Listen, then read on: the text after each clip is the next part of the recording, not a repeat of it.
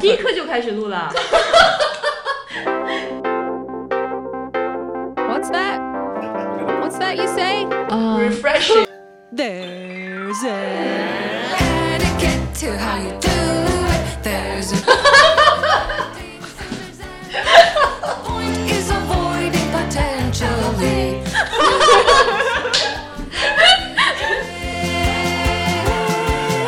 So now I'm singing this song. 跑题了，我们拉回来。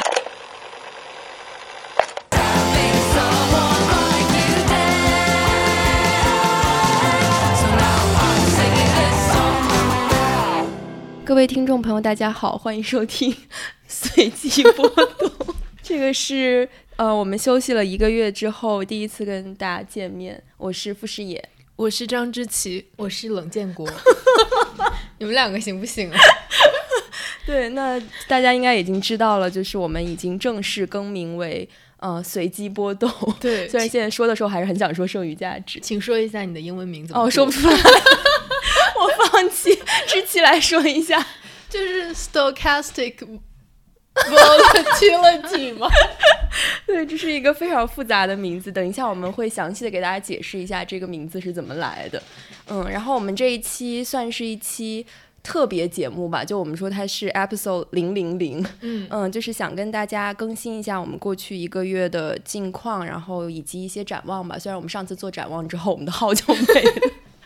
尤其是视野，不要轻易展望。上次不是我展望好吗？去年年底是知琪说新的一年我们希望有更多好的嘉宾，然后就实现了呀，就实现了。然后好的嘉宾之后就炸号了。是的，是的。那我觉得我们首先想就是感谢一下过去1个月大家对我们的支持，不管是说在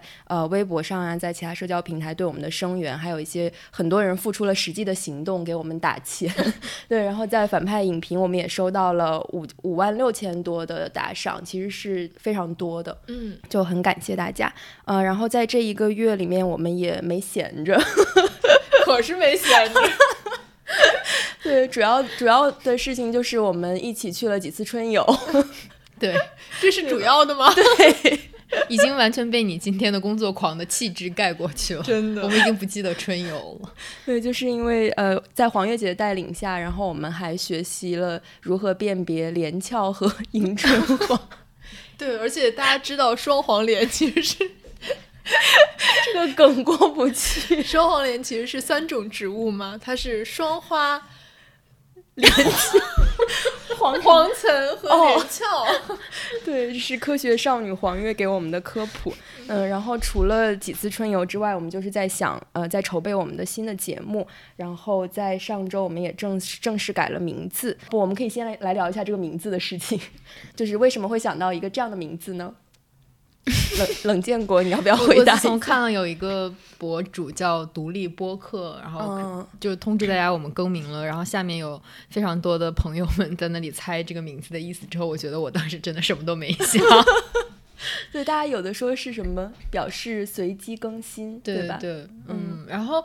其实有一些人已经看到，就是说他们的缩写都是 SV 嘛，就这个也是其实是当时的一个初衷，也是从 SV 去搜索有没有什么好的词，但当时看到随机波动的时候就觉得好适合我们。所以你真的是搜了 SV 然后出来了随机波动力这个吗？这么 nerd 的词怎么是我的词呢？就是你的词好吗？是你的词好吗？然后就觉得经历了上面1个月的波折之后，有一种看开了的感觉，而大家从我们的 logo 上面也可以看出那种波澜壮阔看开了的感觉。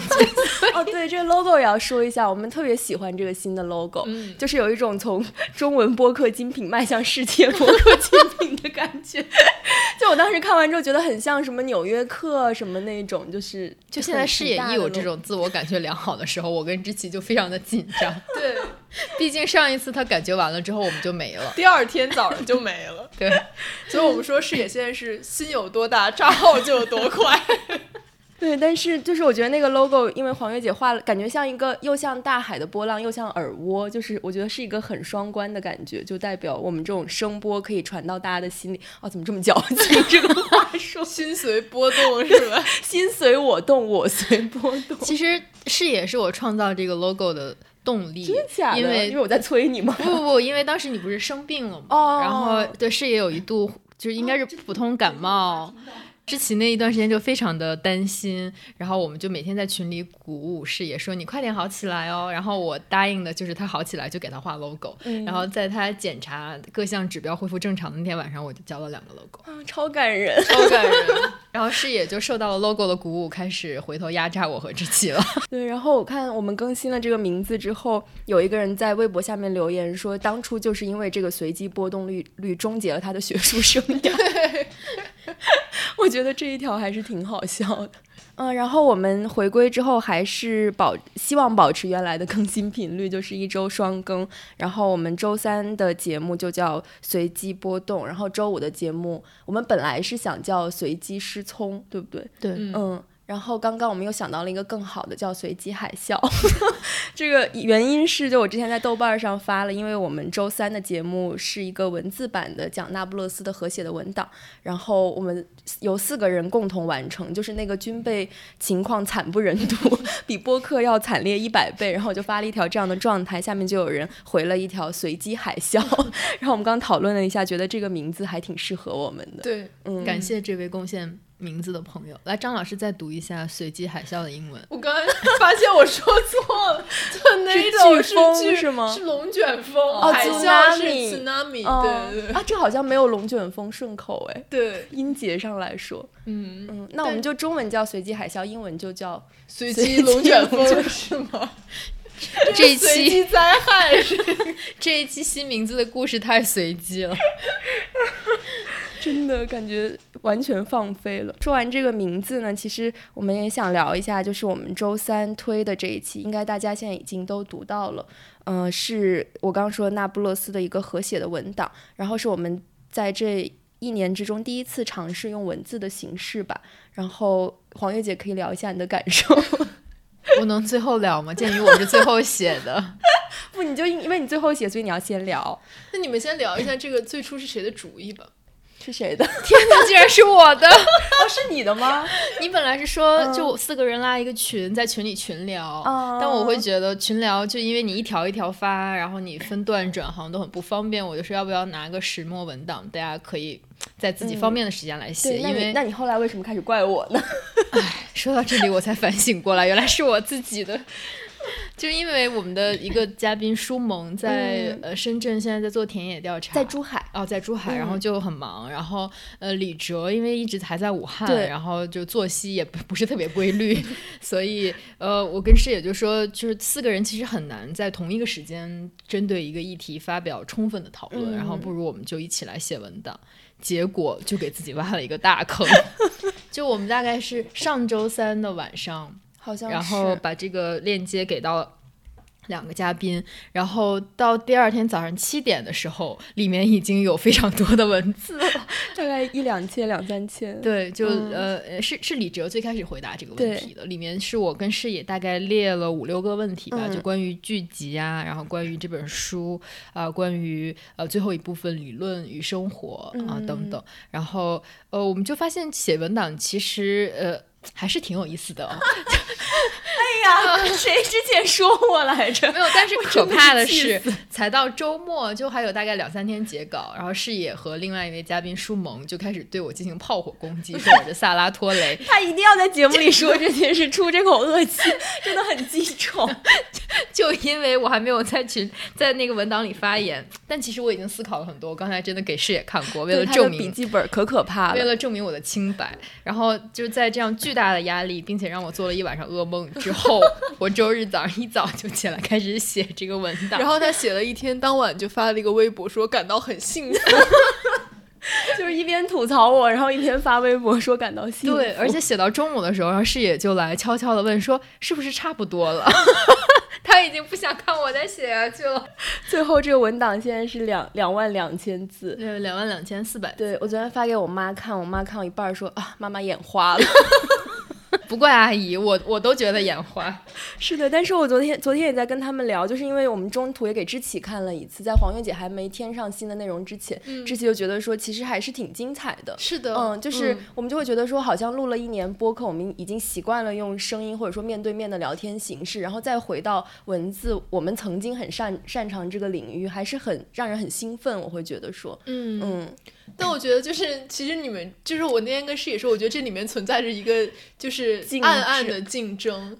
就我觉得很微妙。其实这个又可以和那不勒斯联系起来，因为我觉得这是这个写作很妙的一个地方，就是肯定是会有这种竞争，但是我会觉得说这个竞争不是说你要去赢过谁，而是说我们可以相互激发，可以让它变成一个更好的文本，这个是我比较在意的。当然了，大家的竞争确实很激烈，这个还是要承认的。就是我那天还在跟他们说，就是看大家写的都觉得大家是那种 effortless， 你知道吗？就是随便从自己的大脑里然后就能抽5000字。然后黄月姐说其实没有，我又回去看那一本碎片，然后狂在那里划线。我想说我最近也是在狂在看书，就其实你交流一下发现大家都还是下了很多功夫。我觉得那不勒斯还蛮适合用这种方式讨论的，对，就是因为它会跟你个人的经验啊，包括你对情感啊，你对母亲，然后你对生活怎么看，就会有涉及到你很多私密的部分。然后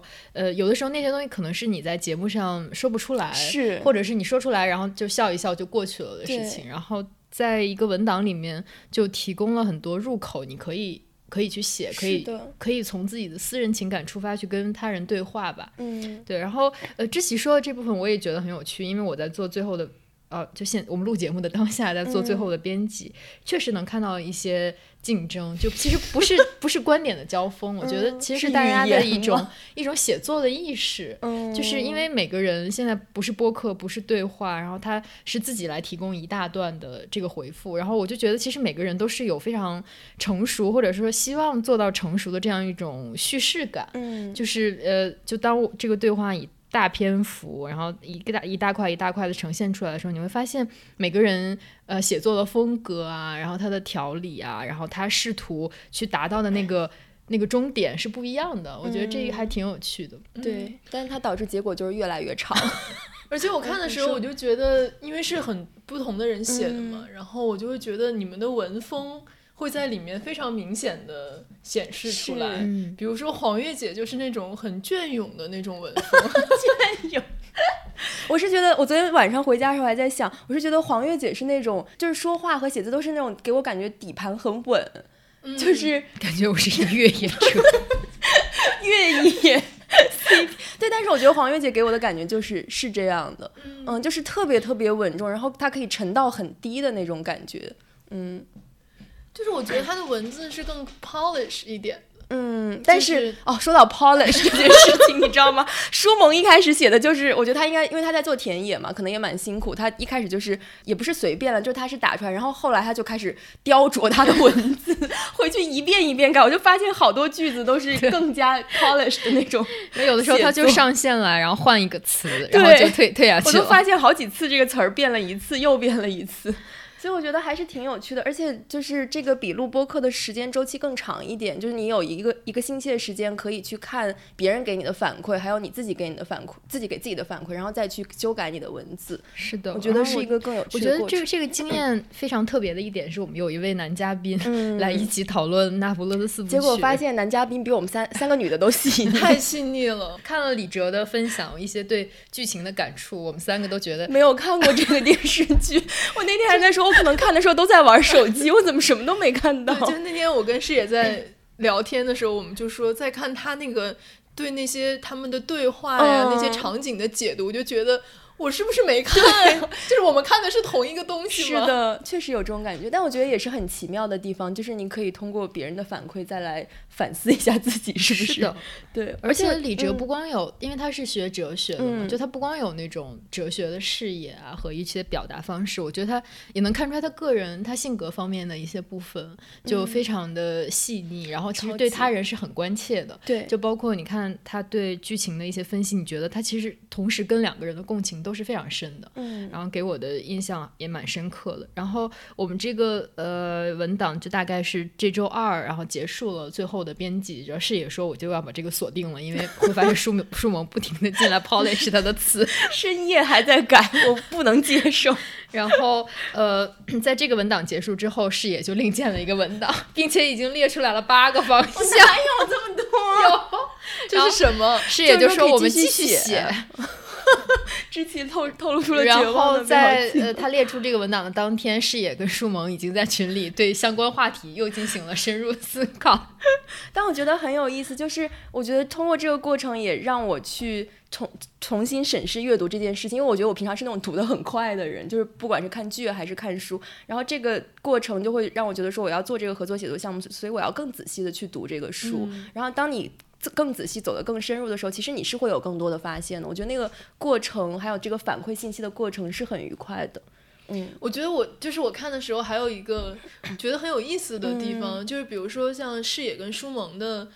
这个段落里面，就是能看出来他们对这个里面人物的认同和情感。对，就比如说视野，他有很多次他提到莉拉，都是在说莉拉是一个多么多么好的人，他对他的就是形容是非常正面的，而且那个就是给人的感觉是说这个是我在生活当中达不到的，然后所以我看到他能这样的话，我觉得他好像很吸引人，但是我觉得在舒萌的那个论述里面，他就会觉得说，虽然他是一个好像更好的所谓的天才女友，但是我的认同是在莱农身上，对，我觉得他也是怎么样的，就我觉得这个还挺有意思，就是可能就比如说可能视野也会说我在生活当中可能会更像莱农，但是你不会 defend 他，就是你的感觉是说我是他，但是我觉得这样好像不够，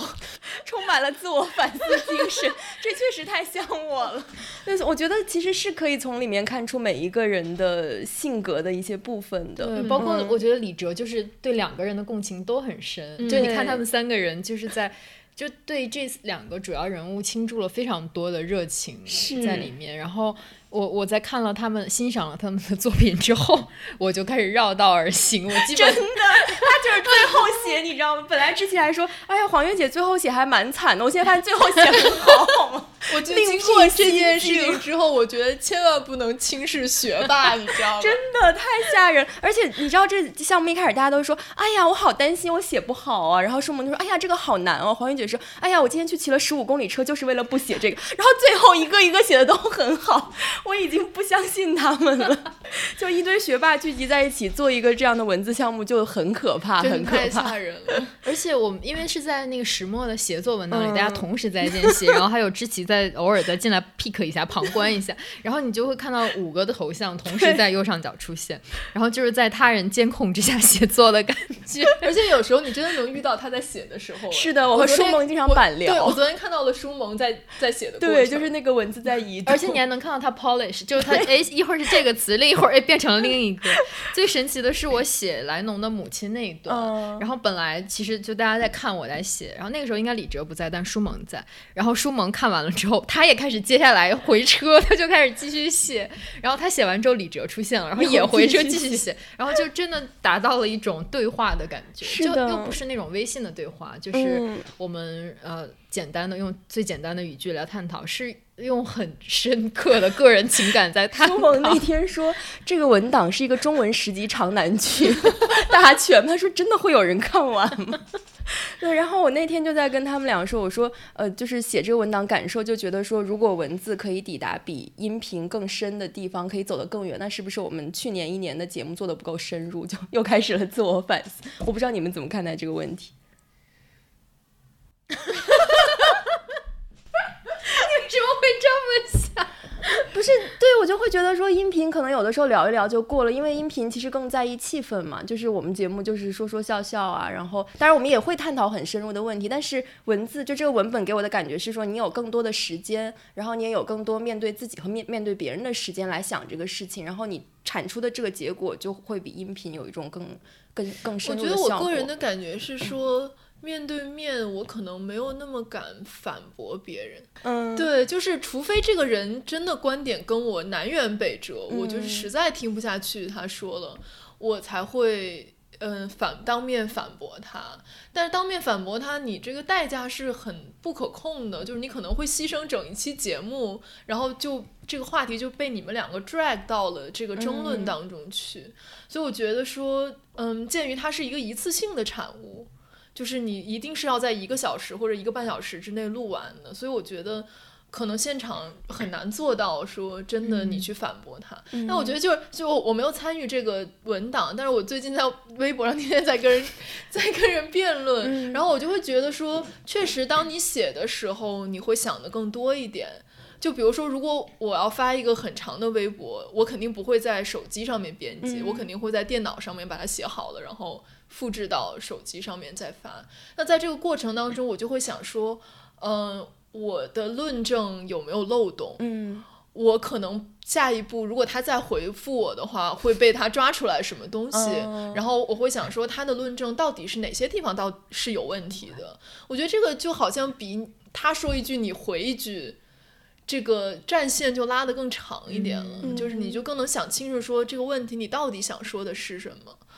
我觉得这个可能对我来说是跟面对面不一样，就如果大家的观点都是很相似的话，其实面对面好像也没什么。那我觉得就是当你们的观点不同，或者说你们的观点在大家的立场上是一样的，但是在很多具体的细微的部分上面其实是不一样的时候，可能写作就会比面对面的交流更好。我觉得是这样，就是我觉得录节目录播客它其实是线性的，而且是单一线性的，就基本你虽然设置了很多话题，但是你的对话随着这个时间轴往后拖，你就是单一线性往前走的，我们不可能同时聊2件事情。但在一个文档里面，其实我们的那个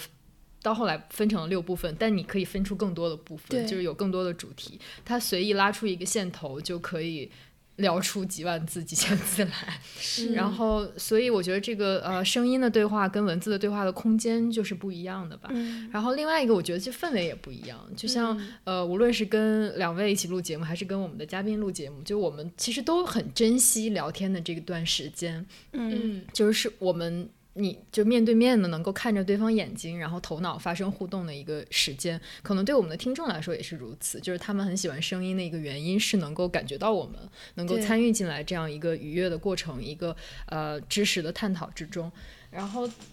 我觉得这可能也是很多听众会对我们的笑声不满的一个原因。我觉得大家要对应的情景不是我们跟大家一样在深夜的这个卧室里啊，或者是窗前看着月亮来听这期节目。大家可以对应的一个场景是，如果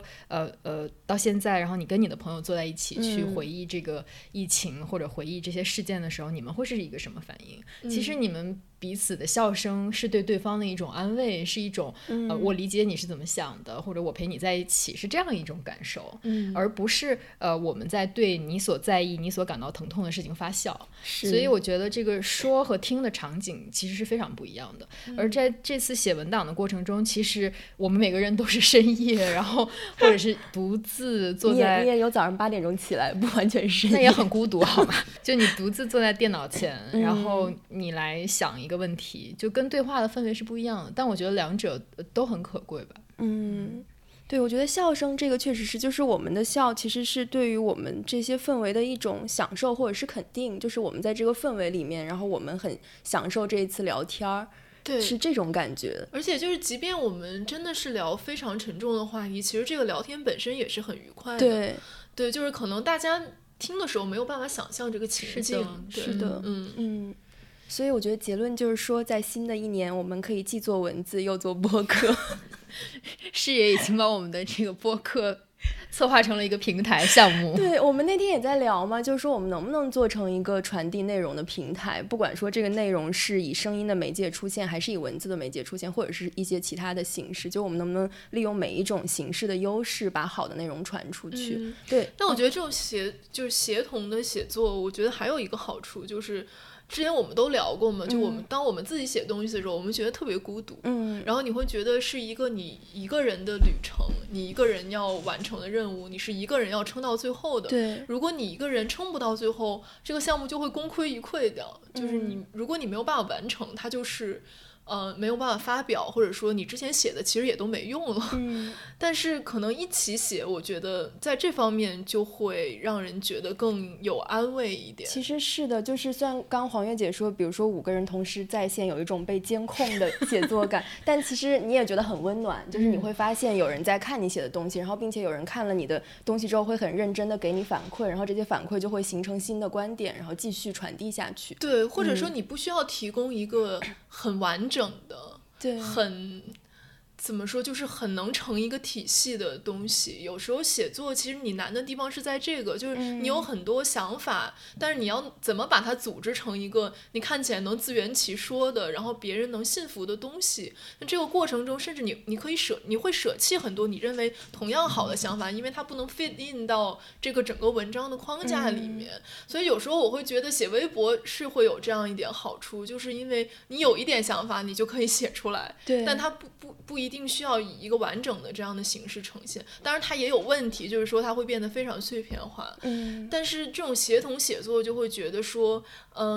你的一点点想法，哪怕只是一个灵光一现，或者说你可能本身没有想得很成熟，但是你发出来之后别人还会在下面接着写，它慢慢就会被一起变成一个更完善的更成体系的一个想法。对，而且我觉得它不光是一个就是群体的一个成体系，对你个人来说可能你看到别人的想法也会给你一些启发，然后它也是帮助你把你自己的那个体系做得更好的一个方式。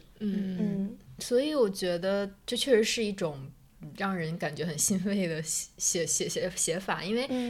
同时跟你在线那些人他其实就是你的 ideal reader， 就是他们是能懂你的，而且写到后面你就发现越来越像书信。就像志奇刚才说你不需要去系统的理论的，然后有逻辑的去把你的观点去 convince 别人，你在写作这个时候其实你是在表露自己。而且就因为我同时跟视野跟书萌都很熟悉，然后你看他们的文字他们的一些互动，一些很小的语言的设计，你是觉得他们背后是有彼此能了解的生活的部分，就有一种写信的感觉嘛。就是你可以同时把你经历的，然后你生活的，你想到的，就是放在一起嘛。对，我觉得写这个的时候我就真的觉得说有这样一群天才朋友是很幸运的事情。虽然就是黄月姐说 my brilliant and exhausting friends 就是大家真的都是很聪明的人，而且是对生活也很有体悟的人，并且是能把这些体悟转换成很好的文字的人，然后大家在一起写这样的一个文档，我觉得真的是一种幸福。我在那个这篇长文的这个暗语里面也写，因为美国1月份也出了一本书，就是4位年轻的学者和评论人，然后他们也是探讨那不勒斯，探讨费兰特，然后其中一个人他就想到了他们整个协同写作的这个过程，他们其实真的是 letters 是书信和这个那不勒斯4部曲里面2个主角关系的一个互文吧。我觉得还挺有趣的，就是因为在4部曲里面莱农和莉拉之间就有这种竞争关系，然后彼此影响彼此塑造的关系，然后但他们又要同时保持自己的一个独立性，就是我既在这个友情之中，我又完全是自我的。然后他就说其实这个写作行为也是如此，就是我们要非常深刻的去抛解自己，去影响别人，去生活在这个共同写作的这个场域里面，但同时我们怎么样保持自己的独立。我觉得就是我们的写作，我觉得你就是最晚写你就最独立不，我不仅独立，我还制造了话题，比如母亲那个话题和真实与虚构是李哲提出来的，真实与虚构是李哲。我觉得之后如果有合适的话题，也可以把张老师拉进来，不能当然要把张老师拉进来，对，不能让他光在旁边看着。他那天感叹完特别好之后，我就说下次我们3个也一起写直接拉张老师入伙。我觉得到时候张老师也会是个很可怕的人物，你知道吗？太恐怖了这个事情对，所以我觉得就是说新的一年我们也可以多做一点这样的尝试，因为我们新的一年有了公号嘛，就是当然当时也是因为这个公号我们被炸了，但是就既然我们现在这个平台已经在这里，我觉得我们可以尝试一些文字性的创作。我觉得我们可以在这里面多加一个环节，因为我们录节目的时候还没有推送嘛，就是我们明天才会推送，但是这个节目发的时候已经是推送之后2天了，就你们预测一下这一期的阅读量可以达到多少？天哪，这样会打脸哦！不过没事，明天达不到我就把这段剪掉。是也，我预定2万啊，我之前都说过了。黄月呢？天啊，这2万字的文章但是没有就不要看我阅读完成，就是点击率嘛，对吧？就是你点进去就我觉得算一次我保守一点，我觉得可能有15000左右吧，15000他内心肯定想的是3万，你知道吗？然后就说15000。像我如此坦诚的人就会显得很自大。可能是那视野内心的数字肯定是5万加。我觉得2万还是有吧，我们公号前几篇我觉得其实有点难判断，因为一方面就是它还是针对一个特定的读者群的，就如果说你至少要看过电视剧吧，如果你完全对这个故事不了解的话，你其实没办法阅读。但是我之前因为我们上周推的那一期，就是我们之前跟舒萌一起录的讲知识分子情爱那一期，当时录的时候我就觉得这个播放量肯定不会高的，因为结果后来对，因为它里面不仅提到了那不勒斯，还提到其他的很多文学作品，就如果你就是我觉得你如果都看过，这个概率是非常低的。但是最后其实它的那个播放量特别高，就很长时间是我们播放量最高的一期节目。我觉得其实那个我们当时也没有想到，对吧？后来想可能是说确实斯通纳和那不勒斯4部曲真的是很多人喜欢的书，而且也涉及到一些很隐秘的部分，就是你怎么看待就甚至是比如你跟你男朋友之间的这个知识和权利的关系。但是感觉这个就是你得真的听进去的人，就其实我们在探讨不光是文学嘛，可能是亲密关系，或者说女性和男性的关系，或者说女性在成长过程中是不是只有男性可以去仰望，她怎么和男性发生关系，我觉得这其实是现实生活中我们每个人都会面对的问题，但只是说它的入口是一部文学作品或者几部文学作品。对，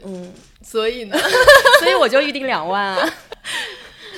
天哪，感觉视野明天要发挥这个 PR 的功能，到处推这个文章。就这个就是你的新的 KPI， 你就达到2万你才算完成。有什么奖励吗？太爽了！一会儿我们微博会发图，就是刚才视野给大家布置作业的时候，张老师都把绳系到了脖子上，打算自杀。他们2个超坏，你知道吗？就是我在这兢兢业业的为这个号贡献想选题的时候，他们就一直在吐槽我，你知道说我太闲。他今天来我们家之前已经准备了4期的选题，然后来了之后打开了一个小本本，跟他说来我们来讨论一下未来1个月的选题。然后我跟黄月都我们俩恨不得现在就5月份了，不想过4月了。4月是残忍的1个月。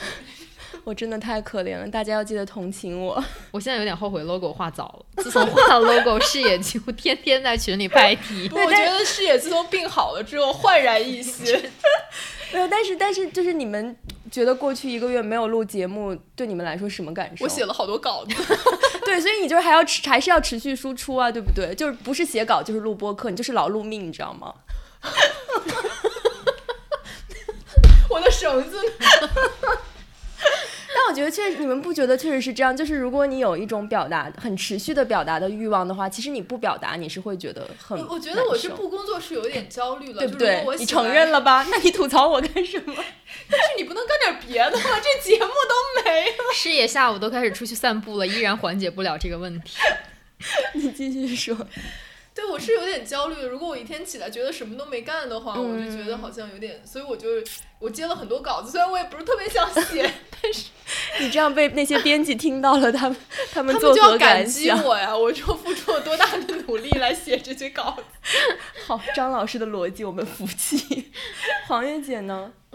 我是有一个好朋友，就我那个大学同学，他年前辞职了，打算年后再找工作，因为他是一个比较资深的 PR 啊，然后就觉得其实也应该比较好找，但是疫情来了，就有非常多不确定的因素，而且很多公司其实已经在裁员或者在缩减在中国区的规模，所以他现在就已经找了将近2个月工作找不到。然后我最近就也为他焦虑这件事情，然后我同时觉得其实我们这个职业，就哪怕我不在现在的媒体供职，其实这个职业都像长在我们身上一样，就是我们在哪里这个职业就在哪里。就是虽然这就叫职业病吧。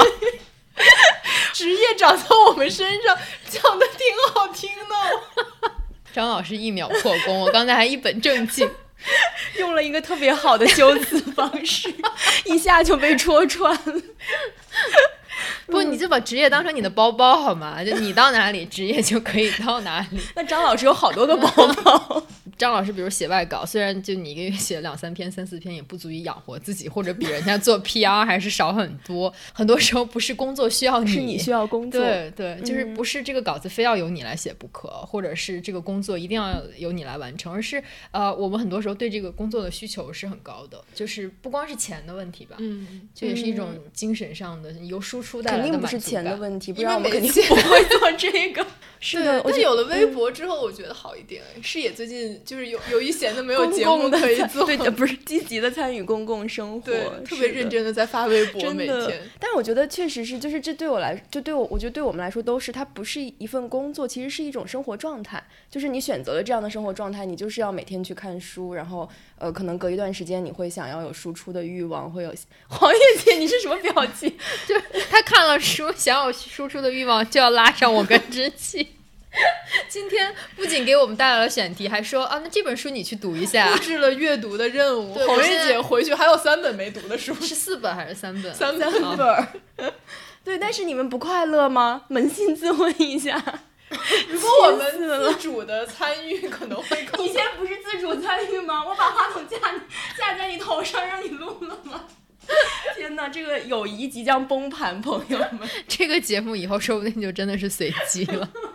有节目了就播一下，吵架节目。但是我觉得就是说正经的，我前一段时间还有一个朋友就是跟我们说很羡慕我们3个人的状态，我觉得确实为什么又变成那种2019总结的这种煽情大这句话都 exactly 一样。真的。但我觉得确实是了，就很开心你身边有这样一群朋友，然后是可以和你在同一个频道上，大家想同样的事情，可以阅读类似的书，然后交流类似的想法。我们这1个月其实还有一件事情跟之前是不同，就之前我们是每周见一次面录节目，这1个月是我们每周见一次面出去玩。对，出去玩感觉非常好，还挺开心的。就是让我和知期都有了一种健康的生活方式，我们都跟着黄月姐去逛公园，感觉下一步可以跟她去爬山。黄月姐心想不要。不想待，我们原本走1天，现在要走3天。视野想的还挺远的，视野以后现在虽然想以后去爬山，然后以后视野周6的时候，我跟他说，我说我要去爬山，视野说你不能去，你要回来录节目。我就8成阅读完了吗？就去爬山。天哪，我回去要把视野的微信屏蔽掉。对，那其实我们也聊了将近40分钟了，我发现我们现在的闲扯能力越来越强。对，然后这一期我开头有说嘛，这一期的名字叫新名字的故事，其实也是呼应我们周3的推送，那不勒斯的第2部的剧集和书都是叫新名字的故事，然后也希望我们这新名字的故事能给我们这个节目带来一些新的气息、新的希望，还有一些新的内容，还有新的合作写作的文档。发言人这个角色归你了。对，那我们这一期这个节目就到这里啦，然后下周我们就会正式恢复更新，是我们的第1期节目，第1期随机波动，下周请大家跟我们一起波动。这个口号太傻了，甚至有点色情。好，那就这样啦，我们下周见，拜拜，拜拜，拜拜。我们要和知期去做那个超长的排版工作了。对，2万字，我明天就瞎了。拜拜拜拜拜拜。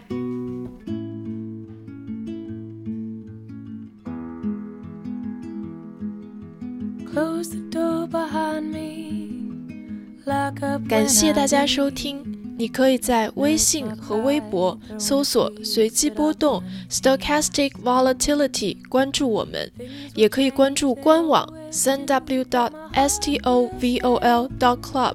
还可以在苹果播客、Spotify、Pocket Cast 等泛用型客户端收听我们的节目。如果你喜欢我们的节目，别忘了在苹果播客给我们5星好评，也可以通过公众号推送的2维码给我们打赏。我们下期再见。